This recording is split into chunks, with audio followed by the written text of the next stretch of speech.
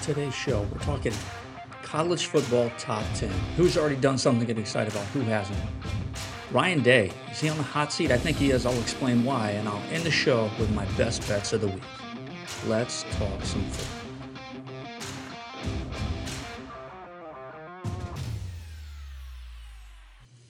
Hello, everybody. Welcome back to the show.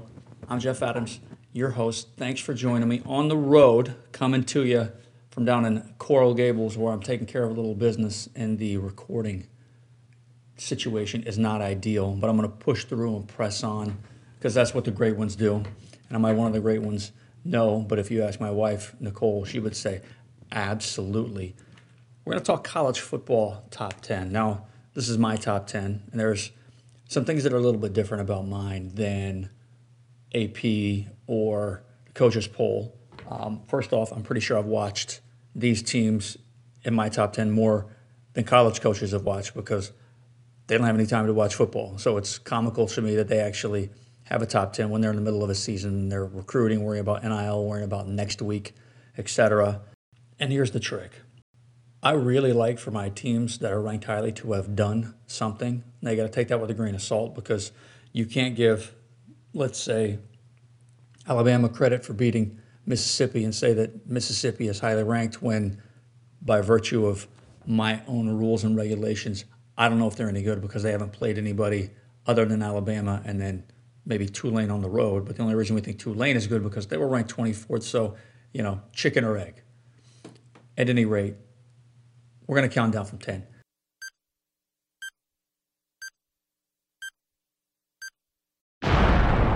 For me at 10, I've got Penn State, currently ranked number 6. Why are they not higher? Well, their only win is against Iowa, who this past week who was ranked 24th, but has the offense of a flag football team coached by a dad who's never played football. A 31-0 win, which I think everyone predicted. I think Penn State's good. We just don't know. And again, I'd like to kind of hold judgment until I can see Penn State down the road a little bit against Michigan, Ohio State before I make my determination to move them up or down or how good of a team they are. At 9, the Notre Dame Fighting Irish, currently ranked 11th in the poll. To be honest, I wanted to put them higher. They've lost one game that was at home against Ohio State where they led until the literal last play of the game. Okay? They give up a touchdown with 1 second to go to an Ohio State team who was ranked currently at number 4. Now, at the time, Ohio State was 6, Notre Dame was 9, and the Irish lose by 3, again on the last second play, and they get dropped in the polls. Shouldn't the higher-ranked team win? And if they have to squeeze it out, then why would Notre Dame fall? Just because they have 1 in the loss column? And this is why I don't like these polls. All right, Ohio State was favored. Notre Dame lost to a team that, by all indications, was supposedly better than they were. So why did they drop? They shouldn't have. I've got them at 9. Now, at 8, 7, and 6, it's just a smorgasbord mosh posh of Pac-12 teams. Washington, USC, and Oregon. You can put them in any order. In the rankings, in the polls, there's Washington 7, USC 8, Oregon 9. And I don't think it makes any difference because they're going to play. They're all playing pretty good football. And right now, the Pac-12 looks like it might be the best conference in the country. We'll reserve judgment, and those teams are going to bounce all around. And number 5, I've got Michigan, currently ranked number 2, and I really like this team. But I can't move them up based on the fact that they haven't played anybody, at all. East Carolina, UNLV, Bowling Green, and Rutgers. Now, again, all you can do is take care of what you can take care of and play who's in front of you on the schedule, and Michigan has done that, and they have won big. But until they get a little bit more of a quality win, they're going to sit at 5 for me. At 4, the same rules apply for Georgia. 2-time defending national champion, currently ranked number 1. Well, their schedule, in all honesty, makes who Michigan has played look like a murderer's row. For the Bulldogs so far, Tennessee, Martin, Ball State, South Carolina, UAB. Now, they're going to get dinged for the South Carolina win. It was a 24-14. They were down 14-3 at halftime and then came storming back and did pretty much whatever they want to do. But you should beat a South Carolina team in which you are more talented at literally every position on the field. But this kind of thing happens for Kirby Smart when you're just beating the dick out of everybody. So they took a half off against South Carolina, got it back in order. Again, once Georgia plays some teams, they're going to move up or down based on the performances in those games. And number 3, I've got Florida State. The Seminoles currently ranked 5. Their big win, 21-pointer over LSU, who was ranked 5 at the time back in week 1. Now, they had a 2-point scare against Boston College on the road, which conference games on the road, I mean, that kind of stuff happens. And then a 31-24 overtime win at Clemson last weekend. They get big credit from me for that, maybe more credit than for that LSU win because they lost 7 straight against the Tigers. Mike Norvell gets his boys right. Jordan Travis looks good. It's such an athletic team. They are so good. And the rest of their schedule looks very favorable. So as the season goes on, in all honesty, with me, they'll probably move down the rankings more towards 10 just because of the lack of quality opponents, but you can't take away from them what they've already done. And the Seminoles look really good early in the season. At number 2, Ohio State, currently the 4th-ranked team, and this is by virtue of their win over Notre Dame on the road at night. Tough game, tough place to play, a really good Notre Dame team that I like, and a Notre Dame team that is still in the thick of it as far as the college football playoff goes. Buckeyes have some big-time games coming up down the road. They've still got Penn State. They've still got Michigan.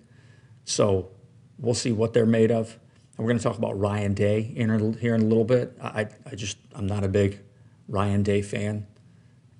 And at number 1, Texas, currently ranked 3rd. Steve Sarkisian, they are here for one reason and one reason only, and that's a 10-point win in Tuscaloosa against an Alabama team that is currently ranked 12th. So for as dog shit as Alabama looked against South Florida the following week, and for as badly as they were kicked all over the field on the offensive and defensive lines by the Longhorns, Alabama's still a good team. They still get respect. So this Texas win on the road gets Texas some respect. Now, their other 3 wins against no one have been by 21 points or more. The next 2 weeks, they've got number 24 Kansas and number 14 Oklahoma, the Red River rivalry. We can't say Red River shootout anymore. Woke culture, and Jesus Christ, what is coming to our world when we can't even say the word shootout in a rivalry game? But Texas looks fantastic. Got a bunch of tough ones coming up, but they've got their whole season ahead of them. So the Longhorns are my number 1 team. We're going to take a minute here to talk about Ryan Day, Ohio State head coach of the 4th-ranked Buckeyes.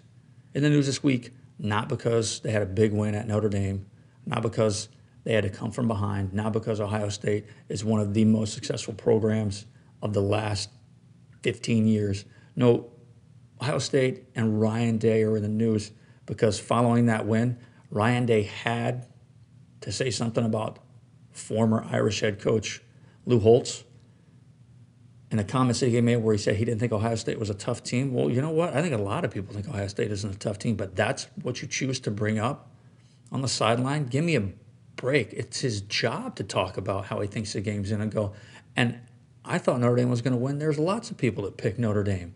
And part of that is because your team hasn't been tough. They haven't. So why would you bring that up, Ryan Day? And I think it's because the seat of the head coach in Ohio State is getting a little warm. Now, maybe it's not from the boosters. Maybe it's not from the athletic director. Maybe it's not from the fan base, although I think it will be soon. Maybe it's Ryan Day turning up the heat on himself because, I don't know, Iowa State lost to Michigan each of the last 2 seasons for the first time since 1999 and 2000. Maybe that's why. Maybe that's why Ryan Day's got his butthole all clenched up and is probably shitting diamonds because he knows that Michigan is a stacked team. They've looked incredible, and that's without the services of their head coach, Jim Harbaugh, on the sidelines for games due to a horseshit suspension. Michigan's won the last 2 against the Buckeyes by 22 last year and 15 in 2021. And in both those instances, Ohio State was the higher ranked team. So could that be what has got Ryan Day a little sideways here? I think it is. And also from the fact that from 2001 to 2019, Ohio State was 17-2 against Michigan. Over a 19-year period, the Wolverines won twice. And now the last 2 years, Jim Harbaugh has just put it in that ass on the last game of the regular season in the biggest game. I mean, Big Ten fans, this is one of the games not only of the season for that conference, but in college football over the last couple of years. I mean, Michigan's made the college football playoff twice in a row now, large part due to that win. So why is Ryan Day talking after the game about a sportscaster who's older than dirt, who none of the guys that he is recruiting are familiar with? And to be honest, probably a lot of the guys he's recruiting, parents, they don't know who the hell Lou Holtz is either. I mean, some of them do, but a lot of them don't. And they don't care who he is. He hasn't been a regular on ESPN in 10 years. 10 years.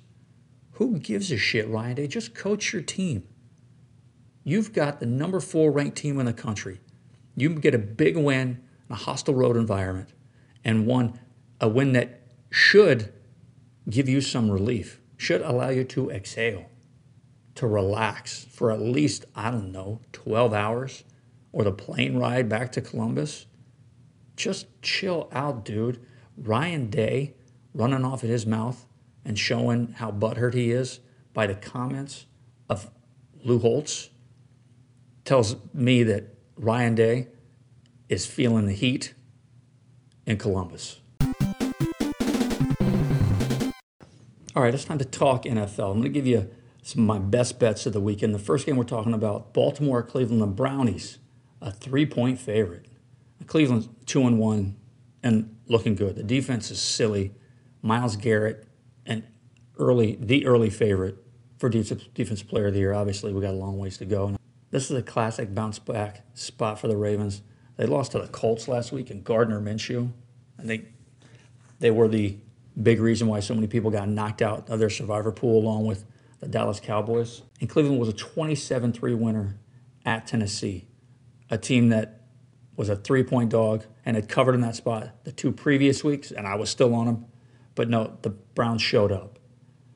The home team has won each of the last 4. Cleveland's at home, but I'm taking Baltimore in this one. John Harbaugh is going to have his boys ready to play. Lamar Jackson fuming on the sideline towards the end of that game. Now, 39% of the bets are on Baltimore, but 84% of the money. This is a huge wise guy spot. Baltimore's 4-1 against the spread in the last 5 and 11-4 versus Cleveland in their last 15.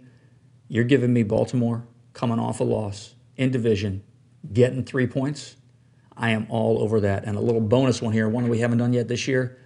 An over-under, I'm going to give you. These 2 teams are combined 18-7 towards the under in their last 25 games. I'm going to take the under in this one as well. The game of the week for me, Miami and Buffalo, the Bills, a 3-point favorite. This line, and then look ahead, was still Bills -3, and I would have thought that the Dolphins would have started getting a little more love and that the line was going to move more in their favor, and it hasn't. And part of that is because Miami's lost 9 of the last 10 against the Bills. I mean, Josh Allen has just had Miami's number, so it would seem. But the Dolphins are 6-0 against the spread in their last 6 and 5-0 against the number in their last 5 on the road. And Miami's also covered their last 3 against the Bills, including the playoffs with Skylar Thornton at quarterback. If you remember that last year, you're going to give me an explosive Dolphins offense and a defense that's played well against a Bills team coached by Sean McDermott and somebody who I think might be coaching for his job this year. I'll take the Dolphins and the points. Our next game, Las Vegas at Los Angeles Chargers, a 5.5-point favorite. The Chargers, Justin Herbert, Brandon Staley get their first win last week, a come-from-behind victory against Minnesota in a tough game. And because they're 1-2, people are down on the Chargers. And I get it, because you are, in the words of Herm Edwards, what your record says you are. And the Chargers are 1-2. However, they lost a 2-pointer to Miami in week 1, a game in which they were leading and should have won. But Brandon Staley's dumbass can't figure out how to cover Tyreek Hill, or at least just make it difficult to throw it to him. And then a 3-point loss at Tennessee. A very difficult place to play, and that was all coaching Mike Vrabel, showing why he's worth the money. Followed by a 4-point win this past weekend at Minnesota. So they've got 2 losses by a combined 5 points. We could be looking at a 3-0 team here, even though they're 1-2. And Jimmy Garoppolo, as of me recording this, is in the concussion protocol. And when he's not in the concussion protocol, I don't think he's very good. Now, this is a clear quarterback advantage for the Chargers. Who has the coaching advantage? That no one does. Because Josh McDaniels is a clown, and Brandon Staley is a bigger clown. And by virtue of that, you would think that maybe the Chargers would be at a disadvantage. But this is just how poorly I think of Josh McDaniels. 85% of the money's on the Chargers. I am too. I'm going to take Justin Herbert, the throwing machine from Eugene, the blonde bomber, and the Chargers laying 5.5. Our last game of the week, Kansas City at New York, the Jets. Ugh. The Chiefs are a 9.5-point favorite. This opened at 7.5, and Patrick Mahomes traditionally has been very, very bad as a large favorite. Now, 91% of the money is on Kansas City, and that is for one reason. Zach Wilson sucks at football. It's the same reasoning I gave last week when we took the Patriots and they covered, because Zach Wilson just isn't good at football. And it won't be long until he's not under center anymore. I don't know who their quarterback is going to be, whether they bring one in off the street, whether they bring in the backup, whether they try and trade for one. But I know that it's not going to be Zach Wilson because that team hates him. And it's going to look worse after this week because Kansas City has been winning with defense. After an opening loss to the Lions, in which the defense only gave up 2 touchdowns, the Chiefs have allowed 10 points to Chicago and 9 points to a Jacksonville offense that everybody thought was going to take a step up this year. Chris Jones being back transforms that defense. Zach Wilson and the Jets are going to find it hard to move the ball, to score points. And as good as the New York defense is, you can only keep Patrick Mahomes at bay for so long. The Jets are 1-6 against the number in the last 7, and the Chiefs are 4-1 against the spread over their last 5. I'm going to take Kansas City, and I'm going to lay the 9.5.